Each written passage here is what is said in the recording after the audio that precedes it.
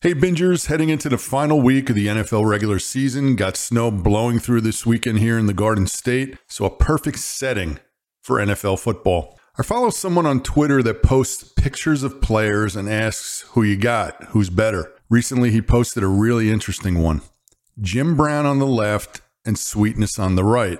Really interesting one. But as I always do, the question got me looking into stats. And as always, when you dig, you find. Look, everyone knows Jim Brown's considered the greatest player of all time. He led the NFL in rushing for a lot of years. He retired at the top of his game. He has a great Stratomatic card. If anyone plays, draft him. He averaged over 5 yards per carry for his career. Think about that. Almost 2,400 carries at 5 yards a clip. But interestingly enough, he's not the top running back in NFL history for yards per carry. Nope.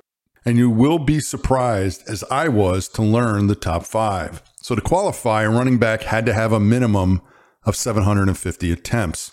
So here's the list. Number 5, Mercury Morris, 5.1 yard average, 804 carries, 4,133 yards.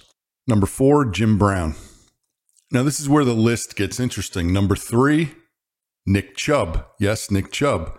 6,511 yards on 1,238 carries so far in his career, 5.3 yard average.